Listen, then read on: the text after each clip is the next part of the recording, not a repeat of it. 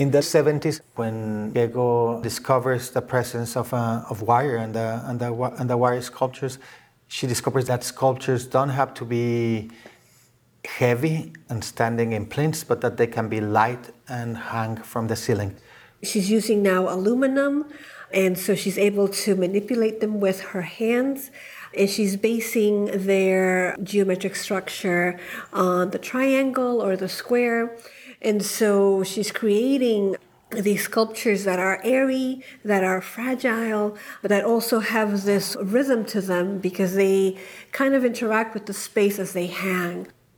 Now she's really investigating the shape of things and the structure of things, and in creating forms that relate to nature. She wants to understand how things are made, no? Mm-hmm. And interesting enough, the titles of the works are of natural forms. And so this is done with her interest really in linking form with functionality.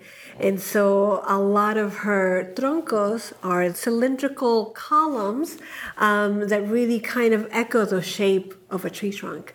Her chorros, which are streams or waterfalls, her esferas, which are spheres.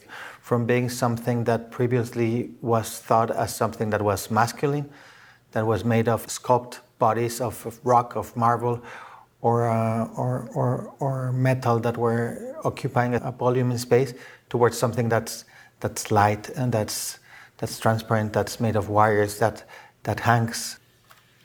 She's really coming to terms with pushing the boundaries on what sculpture can really be, and at the same time applying her ongoing artistic investigation of line, form, and space.